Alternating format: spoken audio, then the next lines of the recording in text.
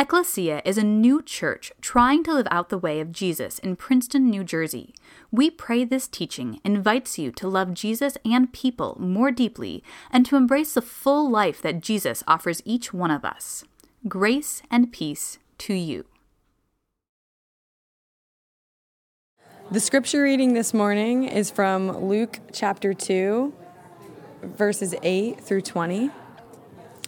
In that region, there were shepherds living in the fields, keeping watch over their flock by night. Then an angel of the Lord stood before them, and the glory of the Lord shone around them, and they were terrified. But the angel said to them, "Do not be afraid, for see, I am bringing you good news of great joy for all the people. To you is born this day in the city of David a Savior, who is the Messiah, the Lord.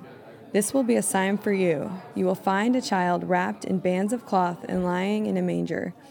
And suddenly there was with the angel a multitude of the heavenly host, praising God and saying, "Glory to God in the highest heaven, and on earth peace among those whom he favors." When the angels had left them and gone into heaven, the shepherds said to one another, "Let us go now to Bethlehem and see this thing that has taken place, which the Lord has made known to us." So they went with haste and found Mary and Joseph and the child lying in the manger. When they saw this, they made known what had been told them about this child, and all who heard it were amazed at what the shepherds told them. But Mary treasured all these words and pondered them in her heart. The shepherds returned, glorifying and praising God for all they had heard and seen, as it had been told them. This is the word of the Lord. Amen. What do you want for Christmas this year? A violin, a dinosaur. This is working. Drums, that a kid. All right. Well, that's a thing. So, for those of you who are adults in here, do you still make a list? Is that something you still kind of jot out and, slowly convey to other people? Now, there's kind of this old cliche, boring trope. It's like, what do you want for Christmas? Well, it's like, I want world peace, right? Like, I just want everybody to live happily and in harmony. And sure, that's a really great thing to aspire towards. And so we see throughout songs that are often sung this time of year that there's this kind of general sense of like, we want this great narrative to unfold. So I don't know if you're familiar with this song by John Lennon, Happy Christmas. He sings a very Merry Christmas and a Happy New Year. Let's hope it's a good one without any fear. War is over if you want it. War is over now. Or in another song John Lennon sings, it's a song called Imagine. And he sings, "Imagine there's no heaven. It's easy if you try. No hell below us, above us, only sky." And so Lennon is doing what so many in our culture do. It's conveying this general sense of we want peace. We want things to be okay. And have you ever heard somebody talking and, maybe they don't believe in God or maybe they just don't use that language, and they'll say something like, "The universe is being really kind to me today." Like, at our heart and at our core, we want this sense that there's a benevolence behind all of this world. We want this sense that there's something over it all that is guiding it, even if it's from afar. And you see this conveyed a lot in our sense, like in our society. Think of the cultural values that we hold dear, right? Inclusion, tolerance. Like these are not bad things in and of themselves, right? They're actually quite beautiful. Like everybody has a seat at the table. That's a beautiful notion. Now, if you ask the question, how do you get there? That's usually when the narrative sort of loosens up a little bit. The beautiful thing that you're aspiring towards takes on a different tenor because the question always is, that's a great idea. War is over if you want it, John Lennon sings. Well, I want it, and it's still not happening. So the question that Advent asks us consistently is, how do we get there? How do we get to the place where war is over? Because I want peace, whether we're talking about armed conflict or whether we're talking about the anxiety that riddles my soul. I want peace. War is over if you want it. Well, John Lennon, I want it. And so I think the question that we begin to ask ourselves at this time of year is, what would it mean? What are the things that make for peace? Luke tells the story. He says in Luke chapter 2, he says, in those days, a decree went out from the emperor, his name was Augustus, that all the world should be registered. This was the first registration and was taken while Quirinius was governor of Syria. All went to their own towns to be registered. Joseph also went from the town of Nazareth in Galilee to Judea, in the city of David called Bethlehem, because he was descended from the house and family of David. He went to be registered with Mary, to whom he was engaged, and who was expecting a child. While they were there, the time came for her to deliver the child, and she gave birth to her firstborn son and wrapped him in bands of cloth and laid him in a manger. That's right, because there was no place for them in the inn. Now, Luke tells the story in a very particular way. He starts the story in chapter 2. He says, in those days, in the days of Emperor Augustus. Augustus was, in many ways, a manifestation of the Roman Empire. He was the one who really consolidated it and took it to the heights that it rose to. And Augustus had this certain sense for putting things in their right place. He knew that for Rome to be all that it could be, he didn't need to just be the most authoritative ruler, that he had to work with the imaginations of the people. And so Augustus, not only did he establish himself as the supreme ruler of all the world, he began to suggest that he might be divine. And he began to sort of enlist others to support this claim. If you're familiar, I don't know if you're from your high school or your college literature classes, Virgil wrote the Aeneid. And in the Aeneid, Aeneas visits the underworld and encounters his deceased father, Anchises. And Anchises, while Aeneas is walking through the underworld, prophesies to him about a coming Son of God, through whom a great peace is going to be established. And Caesar Augustus, as he rose to power, didn't just proclaim that I am over all, you must all be under my authority. He proclaimed that he had brought peace to the entire world. Now, outside of one of his homes, there was this large statue that was found a couple of centuries ago. Joanna, you can put the picture of that up. And in this picture, we see Caesar Augustus. And Caesar Augustus is triumphant. He was declaring victory over all. And on this breastplate that he's wearing here is a depiction of his victory over the Parthians in 39 BC, one of the decisive victories that consolidated the Roman Empire. And this little guy right here, isn't he cute? This is some sort of Cupid-like figure. And what that figure is suggesting is that Augustus is descended from the line of Venus, that Augustus is divine. And you see him with his finger pointed, and he's directing his ways of peace and order to all the world. You see, Jesus comes to a culture and a society that is saying that we have all the things that we need to make for peace. That Rome has all the things that the world would require in order for there to be peace and order in the world. The biblical scholar N.T. Wright writes of Augustus. He took the title Augustus, which meant majestic or worthy of honor. He declared that his adopted father, Julius Caesar, had become divine. This meant that he, Augustus Octavian Caesar, was now officially, wait for it, the Son of God. Son of the divine Julius. The word ran out to the world, which Rome was quickly conquering. Good news to everyone. We have an emperor. The Son of God has become king of the world. Now, friends, if you've spent any time in church, all of that language sounds very familiar, right? It's usually not applied to a Roman emperor, but that language of Son of God, good news for all the world, begins to check some boxes in our heads. Augustus is saying that we have all the things that make for peace. We have it. We can conquer. We can make it. We can mold the world into our image. It sounds a little bit like our own culture in many ways, doesn't it? Luke goes on.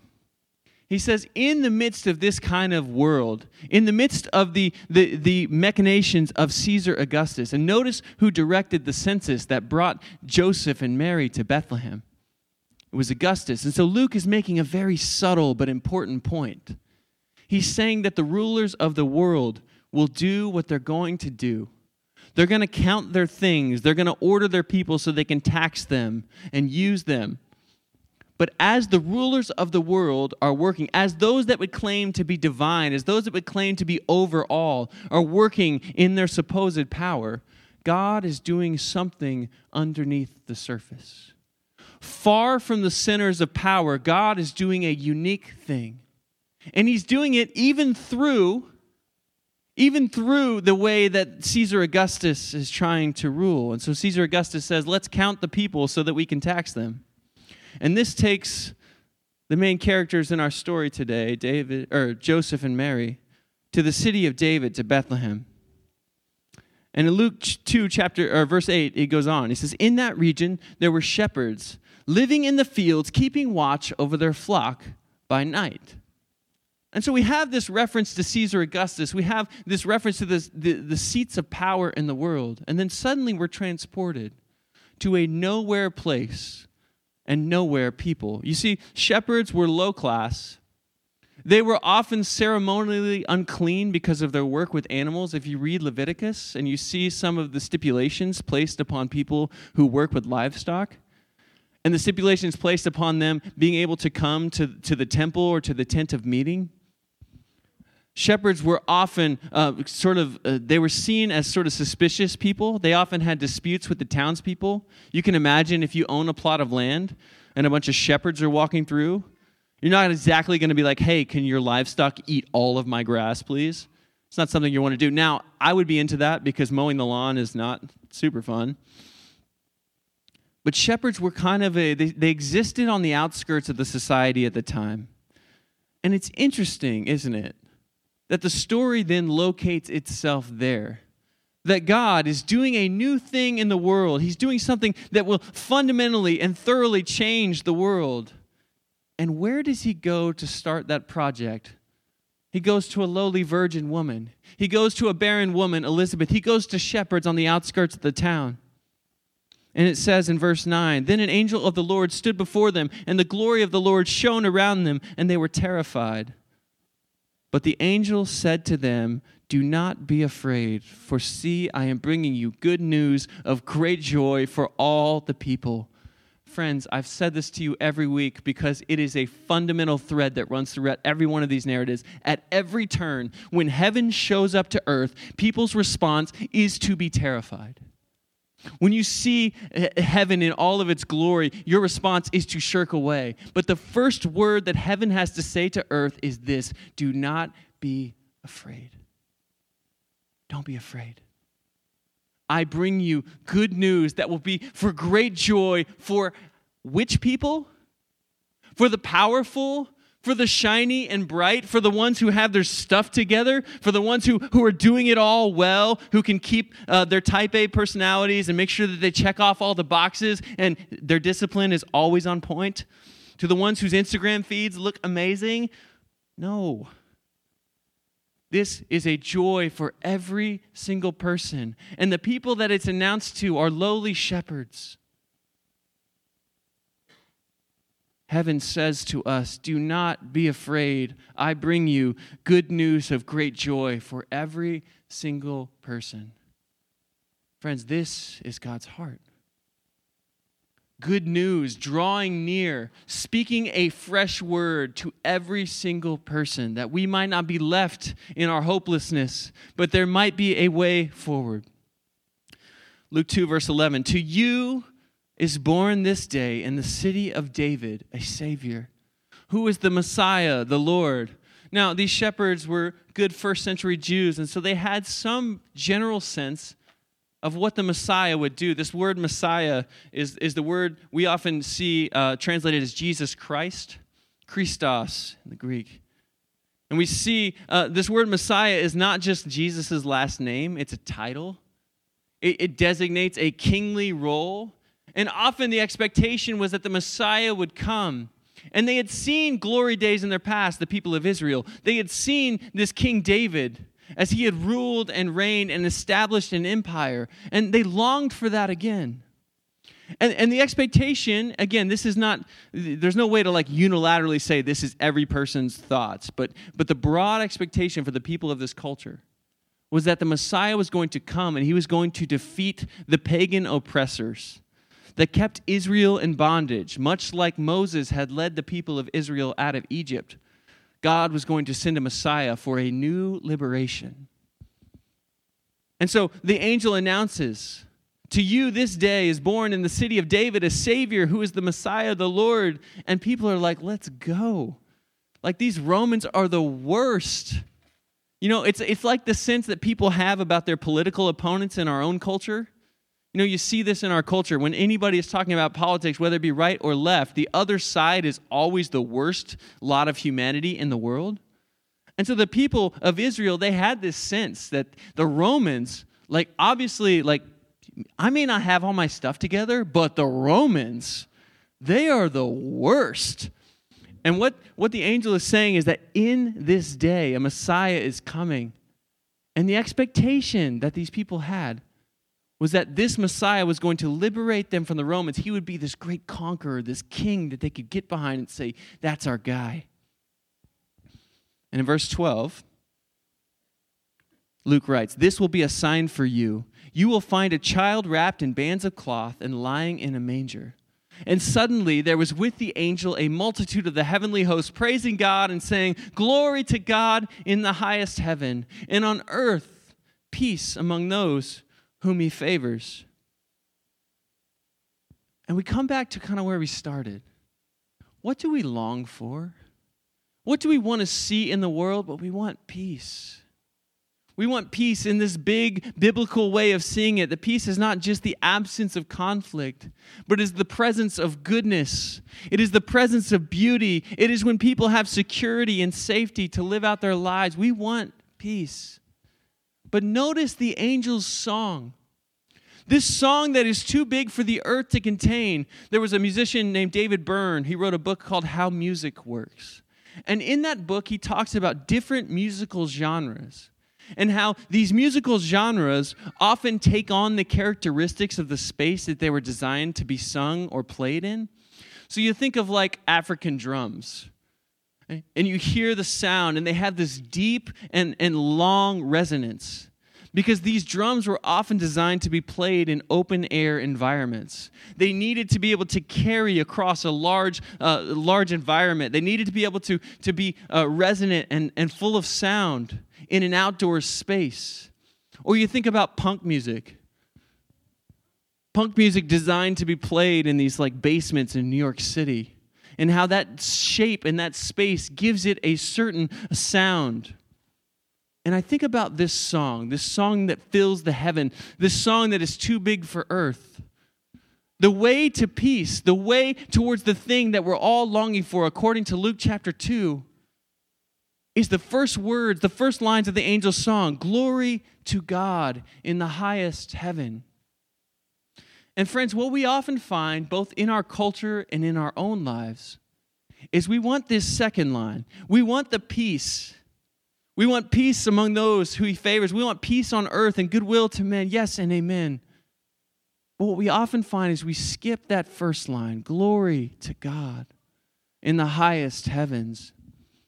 Friends, the way to peace is to give God glory. And what does it mean to give God glory? Like, what does that actually entail? In the Old Testament, the glory of God is a noun that often describes the manifest presence of God. Exodus 24, verse 15, it says, then Moses went up on the mountain, and the cloud covered the mountain.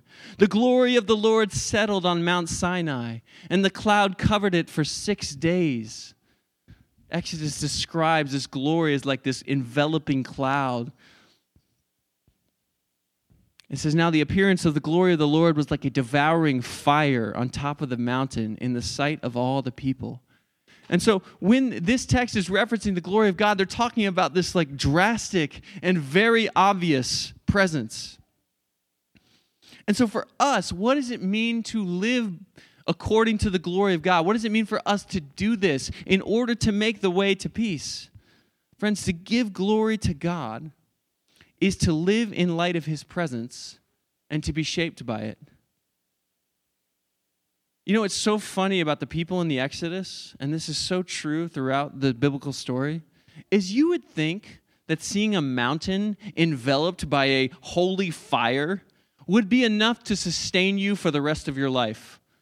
Like, you would have moments where you're like, do I believe in God? Do I trust him? Do I think he can do all the things I need him to do for me? Well, you know, there was that one time I saw a cloud of fire that consumed a mountain. Yeah, I remember that. And what we see is that the glory of God is not just about God sort of doing these cosmic miracles and saying, look how big and strong I am. The glory of God is not God's presence out there. The glory of God is God's presence drawing near to us. And friends, this is a theme of Advent. It is the very name that God takes upon, God with us, Emmanuel. And one of the themes of the scriptures as they run throughout is that God will draw near to his people. God wants to be where you are.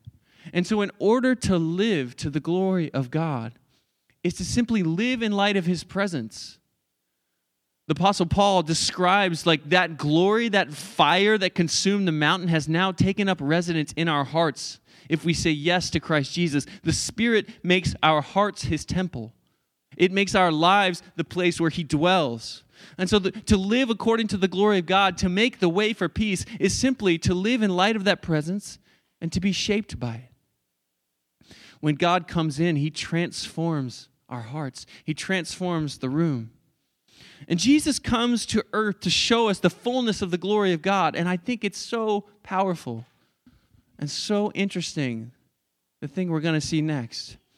Now, isn't it funny that Luke says, you will see a baby in a manger, and this will be a sign to you? You know what could have been a sign to the shepherds in Luke 2? The angels and the multitude of heavenly hosts singing in the heavens, right? Like, that would have been enough for me. It's like, actually, I think I've got my sign. I'm good.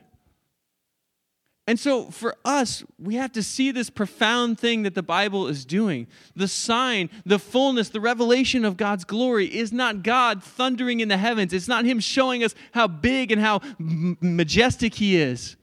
But the glory of God is this, Luke 2:15. When the angels had left them and gone into heaven, the shepherds said to one another, let us go now to Bethlehem and see this thing that has taken place, which the Lord has made known to us. So they went with haste and found Mary and Joseph and the child lying in the manger. Friends, the glory of God is not God demonstrating his strength. The glory of God is God giving himself to us. In the most vulnerable state you could ever be in your life, a baby lying in a manger.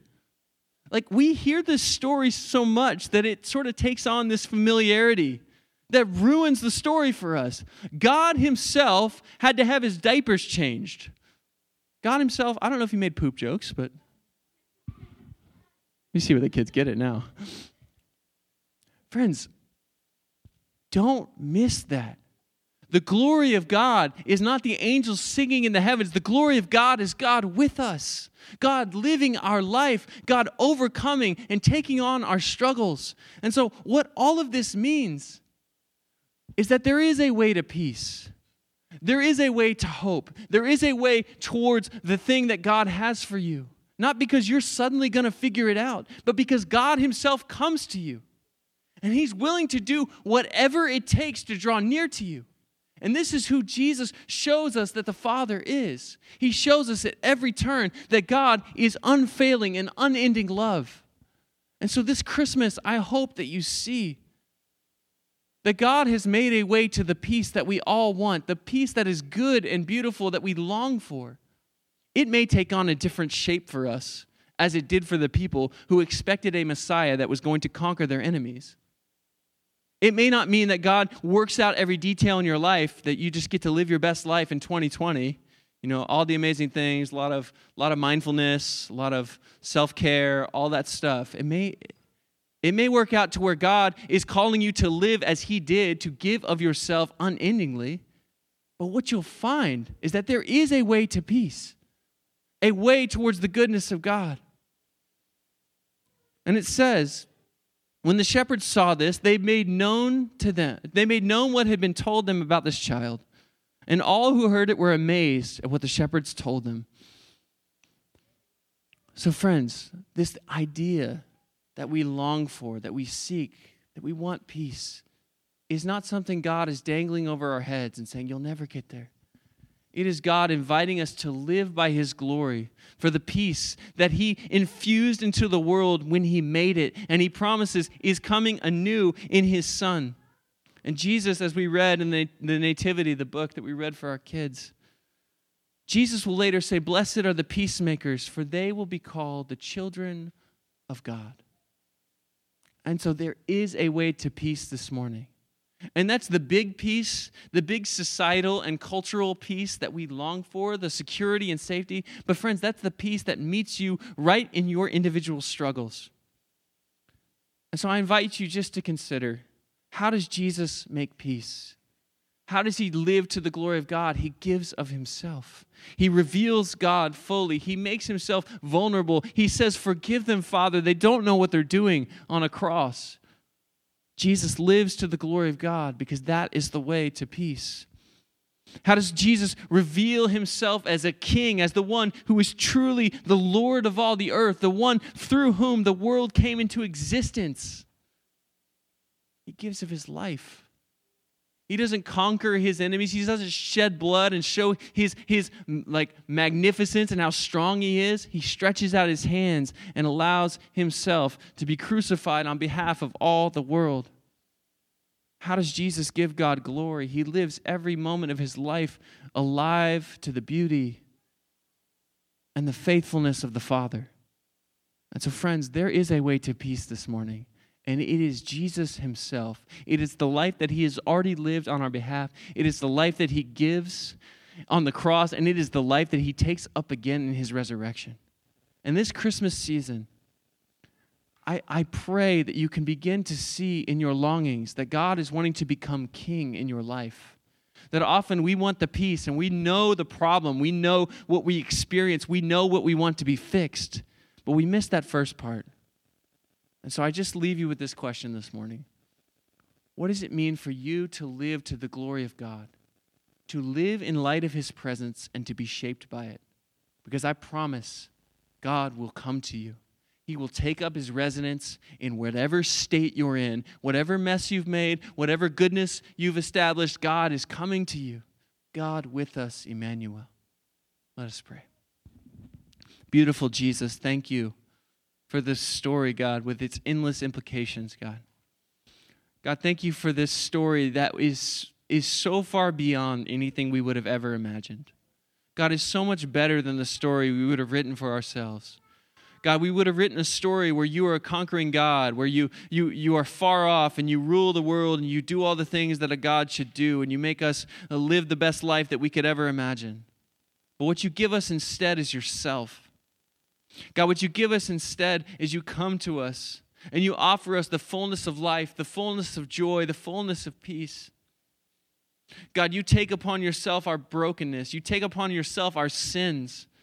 God, and you put them on a cross. You put them on your Son in order that you might fully reveal the glory of God.